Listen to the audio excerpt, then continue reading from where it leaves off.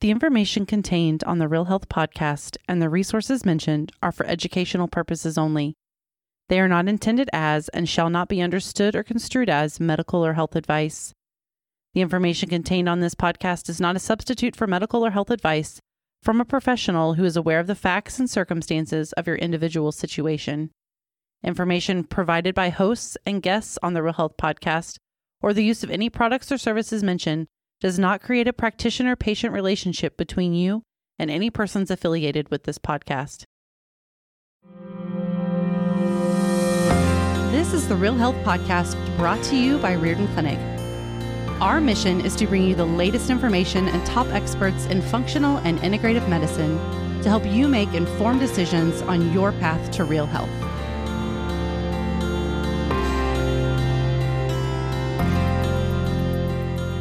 Hi, and welcome to the Reardon Clinic Real Health Podcast. My name is Jenny Bradley, and I'm a patient of Reardon Clinic, and I've been a patient of Dr. Lucas Timms for about 4 years now, I think.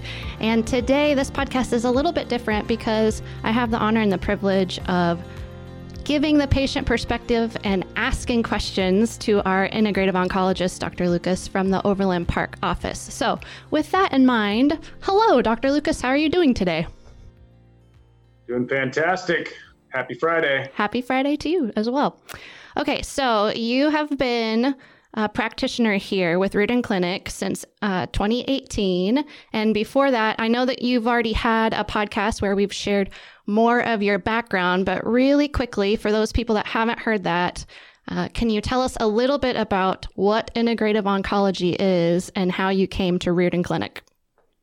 Yeah, just briefly, I'm a naturopathic physician, a board-certified naturopathic oncology. I've been in practice about 12 years, and I did my training at Southwest College of Naturopathic Medicine, did a 2-year hospital-based oncology-focused residency at Cancer Treatment Centers of America, spent about 6 years with them after my residency, working all the way up to, medical director of integrative oncology there.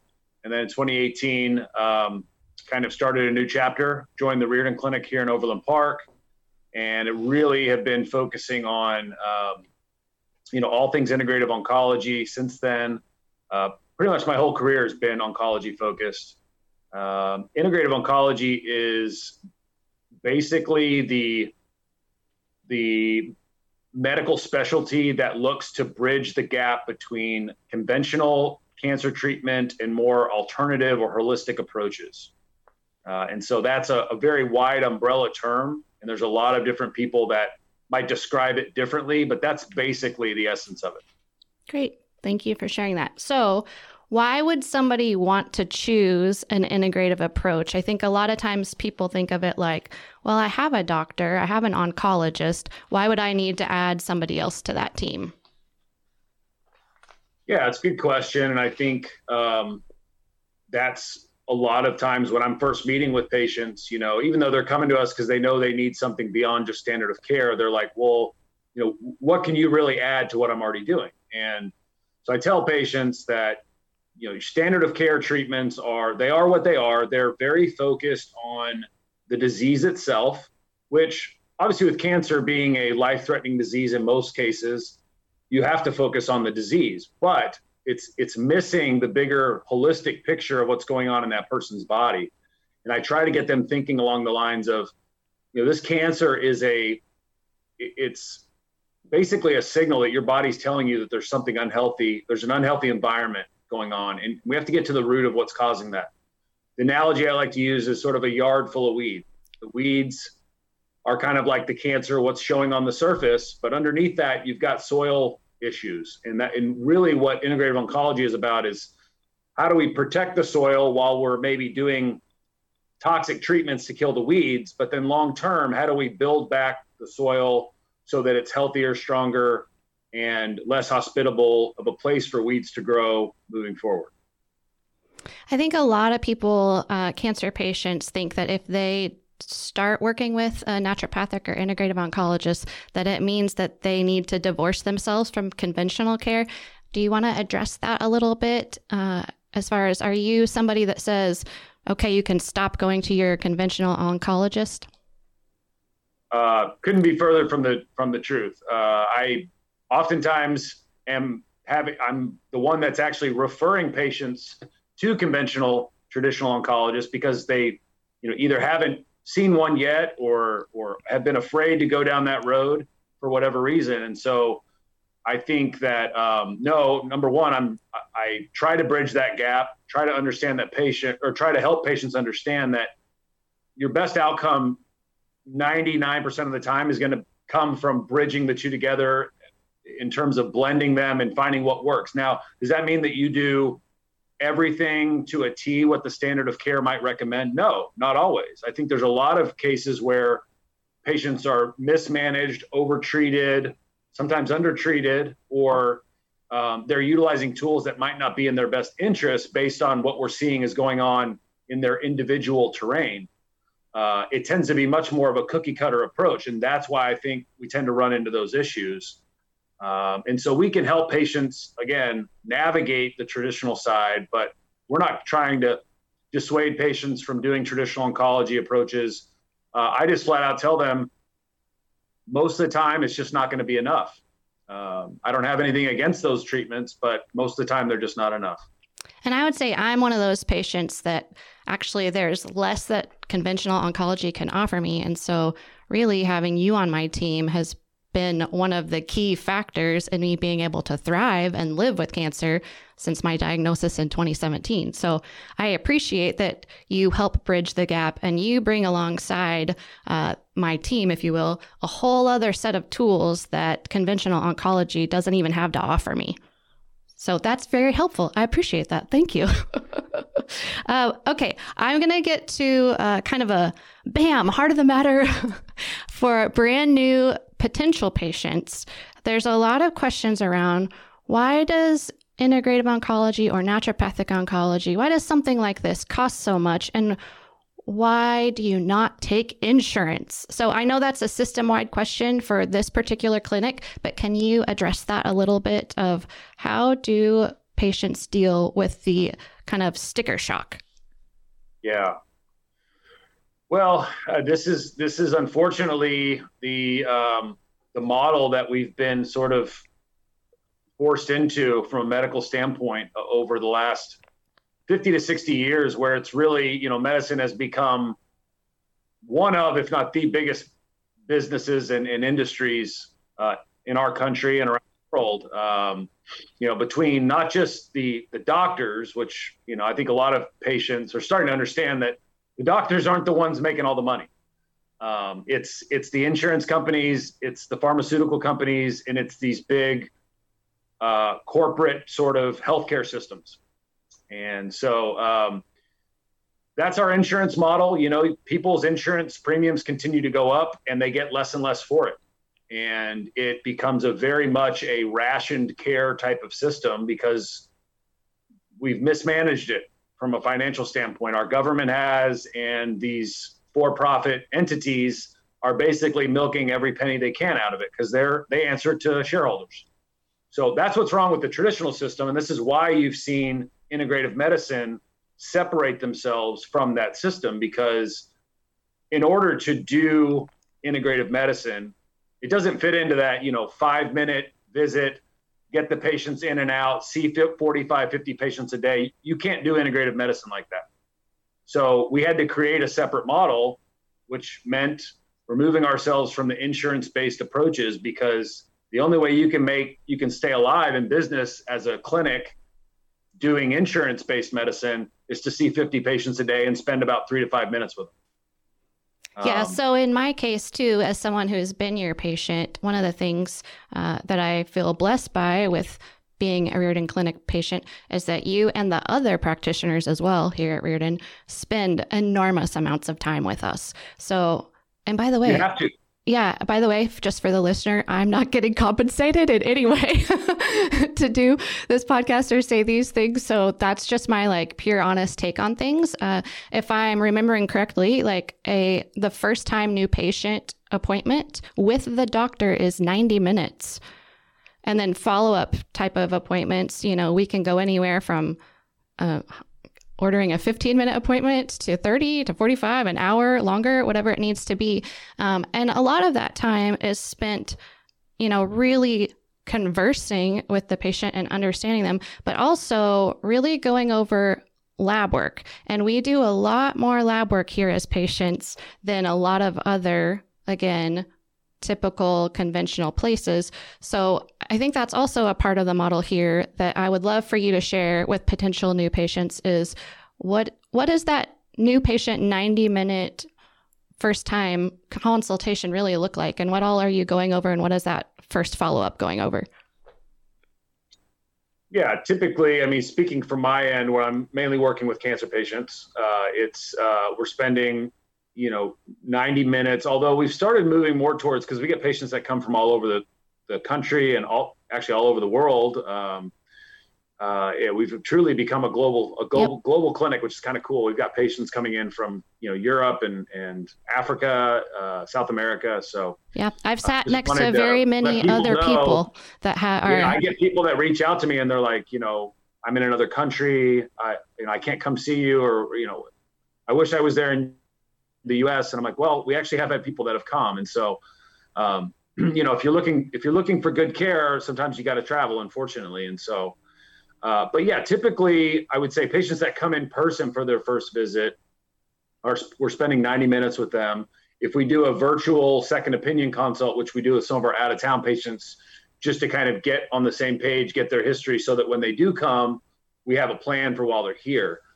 But typically, 60 to 90 minute intake appointment, get a full history, get an idea of where we might want to start with our terrain-based testing. We do have a number of different lab panels that we'll use depending on the history. So we may do just a basic cancer panel for some of our patients. We may add on environmental toxin screening. We may add on things like stool testing or circulating tumor cell tests. And so that all will get figured out in that first visit.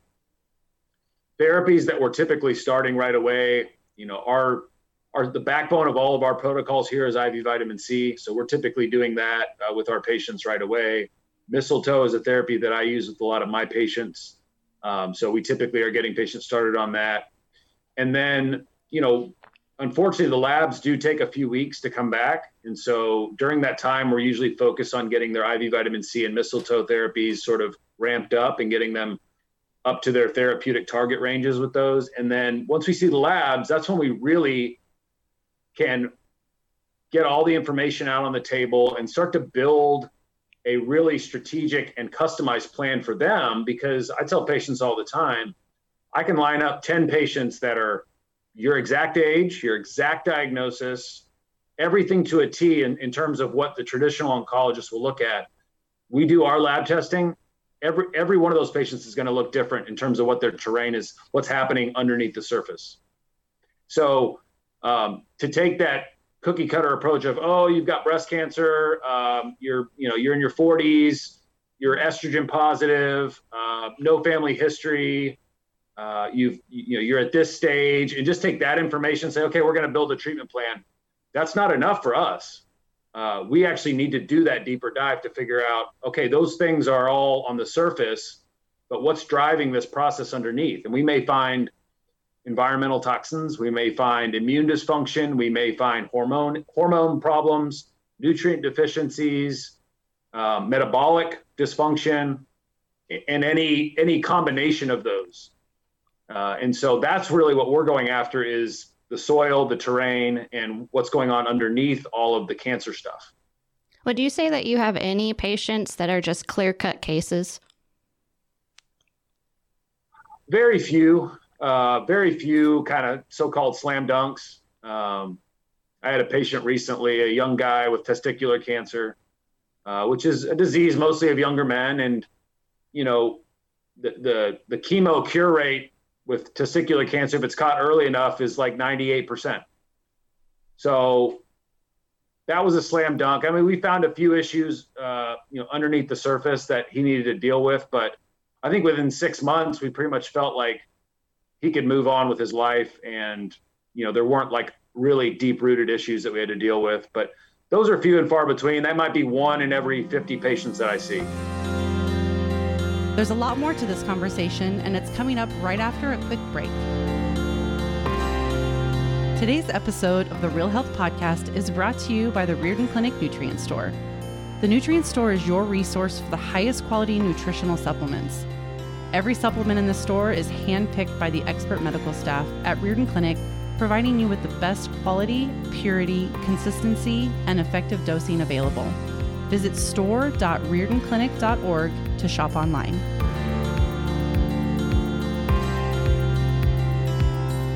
Okay, so you're talking about deep-rooted issues and being able to quote-unquote move on with their life, like you just said.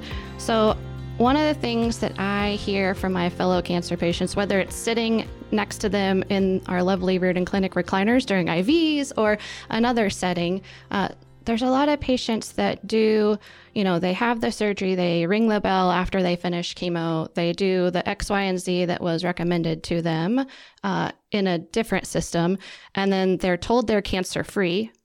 But lo and behold, a few months later, they get information that shows that they're not actually cancer-free anymore. And it's like they're going through a brand new cancer patient diagnosis again and the complete shock and awe of it. So can you talk a little bit about what do we need to do after those moments of quote unquote finishing our therapies? What do we need to do to, whether it's track our health or, continue to reduce our risk for recurrence? Yeah, just a loaded question there, but and it can take many forms to base on it. But this is where that deeper dive and looking at underneath the surface, that's traditionally where we're doing our work is once patients, if their cancer was caught early enough and they did get to that maybe no evidence of disease state or quote unquote cured state, then that's when we really want to do a deep dive on some of those underlying issues, whether it's detoxing them from glyphosate or mold or heavy metals, and trying to kind of put them back together. Because to me, if you had cancer and you went through the traditional treatments and it came back, you didn't address the underlying issue. That's just point blank. And so that's where traditional medicine really, doesn't go that extra step to figure out, okay, what's that deeper layer? What's that deep rooted issue that we need to address? They're just not, that model's not set up for that. And so that's really case in point why you need to work with an integrative oncologist or someone that understands the connection between the terrain and the weeds. And do that long-term fix. And like I said, for some people that might be a 3 to 6 month, fix. Other people, it could be years. Cancer doesn't form overnight. The soil conditions or terrain problems don't form overnight either. Some of these things go back to childhood. And so we never know until we kind of get our hands in there and kind of see what that soil condition looks like, what we're going to have to work on and what that timeline might look like. And then you've got all kinds of other variables in terms of how committed are the patients?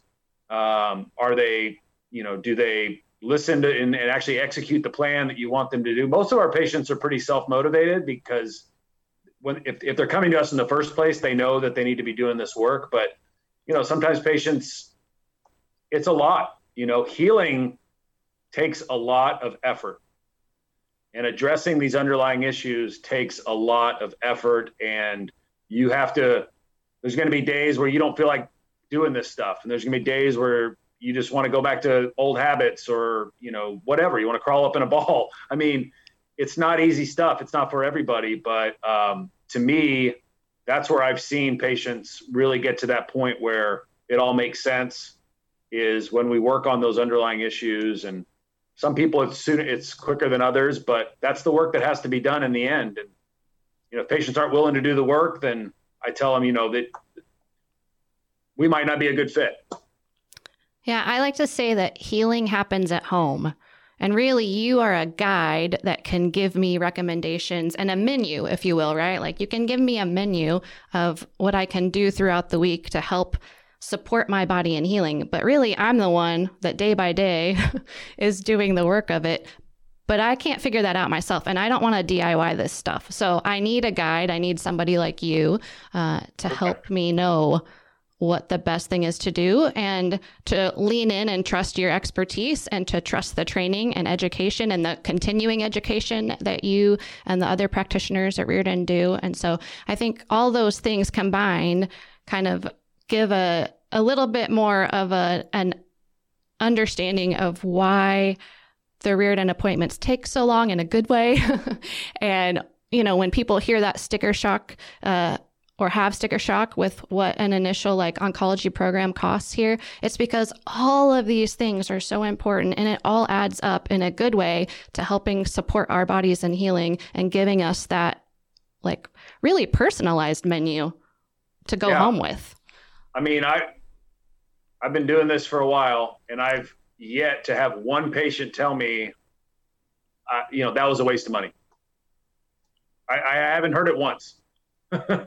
I mean, we hear the opposite all the time is that, gosh, if anything, we hear, I wish I would have done this first, or I wish I would have done this earlier. Why didn't I know about this? Nobody told me. This is the best money I've ever spent on my health to understand what's actually going on in their body, because that information is priceless. It really is. Yes. I say yes and amen to that. Okay. For this episode, let's kind of end on this note here. So with that idea of, having a menu to do at home, if you will, and finishing up other therapies in the standard system, what are things that you help patients do as far as testing and assessing after conventional therapies are finished? Well, we look at, again, based on that initial soil testing that we do, we identify what their issues are, what their markers are for those issues, whether it's nutrient levels or drivers of inflammation. We have certain cancer biomarkers. We have circulating tumor cells. So we have a lot of ways that we can keep an eye besides just patients waiting for their next scan, right? Or they may have one blood marker that their oncologist is watching, but to be honest, those aren't always reliable. And it may be by the time those are elevated, it may be too late. And so we want to be as proactive as possible. So we know that if we get the terrain and the soil to a great environment, a good condition, we're not going to go down that cancer road again. And so we work on getting all those things ironed out. And typically the first 6 to 12 months, we're following up with patients pretty regularly, either monthly or every other month, doing labs for them and making sure that whatever goals we're working on, that the labs are moving in that right direction for them. And so that's where, we test, we don't guess, we are very driven by making sure that the labs and the markers in the blood and the urine or whatever we're doing are actually giving us that positive feedback that what we're doing clinically is working. Great. Thanks for taking the time with us today and sharing a little bit more of your insight and behind the scenes of the Riordan Clinic Integrative Oncology Program. My pleasure. It's great talking with you, Jenny. Thank you for listening to the Real Health Podcast. If you enjoyed this episode, be sure to subscribe and leave us a review. You can also find all of the episodes and show notes over at realhealthpodcast.org. Also, be sure to visit riordanclinic.org, where you will find hundreds of videos and articles to help you create your own version of real health.